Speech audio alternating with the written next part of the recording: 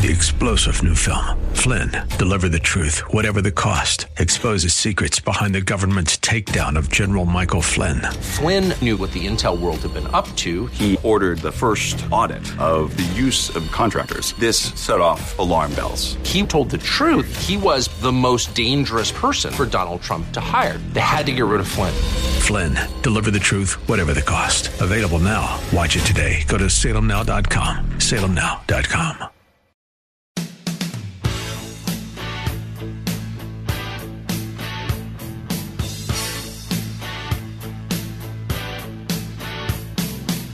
Welcome back to the Dan Proft Show, and the hand-wringing from the left over the announcements by Texas and Mississippi that the mask mandates would be no more.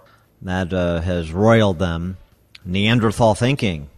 And Jen Psaki, his room temperature spokesperson, did her best to couch those in terms most favorable to Joe Biden, I guess. You listen and you decide for yourself. The governor of Mississippi has responded to the president's comments yesterday, and he seems to have taken offense at some of the president's language. He says Mississippians don't need handlers. I just think we should trust Americans and not insult them. He's making an argument that this is really about personal liberty here. Does the president have any second thoughts about the language that he used yesterday, and how does comparing someone to a Neanderthal help convince them to change course and get on board with your public health message? The behavior of a Neanderthal, just to be very clear, the behavior of. I'm not saying they're Neanderthals. I'm just saying they're behaving like Neanderthals. That's basically a distinction without a difference. Joy Reid over at MSNBC was less nuanced, didn't try that parsing. She actually came over the top of Neanderthal. Take a listen. It feels like nobody cares. And that's how many Texans, Mississippians, they're all feeling that way tonight. No, absolutely. I'm sure the doctors are exhausted. And, Jason, there is a term called necropolitics, which is essentially the politics of who gets to live and who gets to die. And these states, what they have in common is that they have structures which say that black and brown lives matter less. And so all that matters is that the black and brown people get their behinds into the factory and make me my steaks, make me my stuff, get there and do my nails, work, get back to work now and do the things that I, the comfortable, affluent person, need. Necropolitics.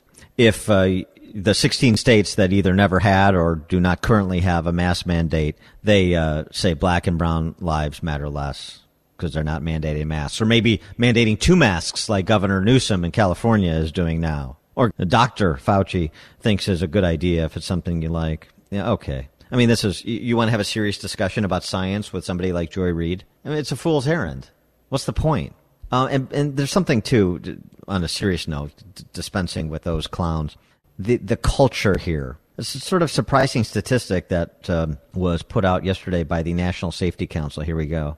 42,060 people estimated to have died in motor vehicle crashes in 2020. That's an 8% increase over 2019 in a year where people drove significantly less frequently because they were locked down. In fact, the increase in the rate of death is the highest estimated year-over-year jump the National Security Council has calculated since 1924.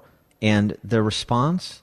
Urging President Joe Biden and Transportation Secretary Pete Buttigieg to commit to 0 roadway deaths by 2050. Here we go again. Live in a world that is perfectly safe.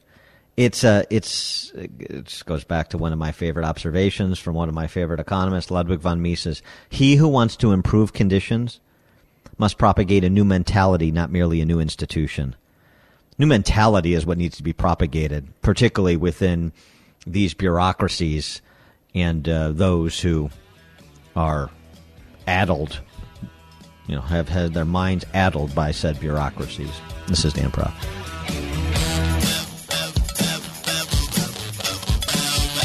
This is the Dan Proft Show.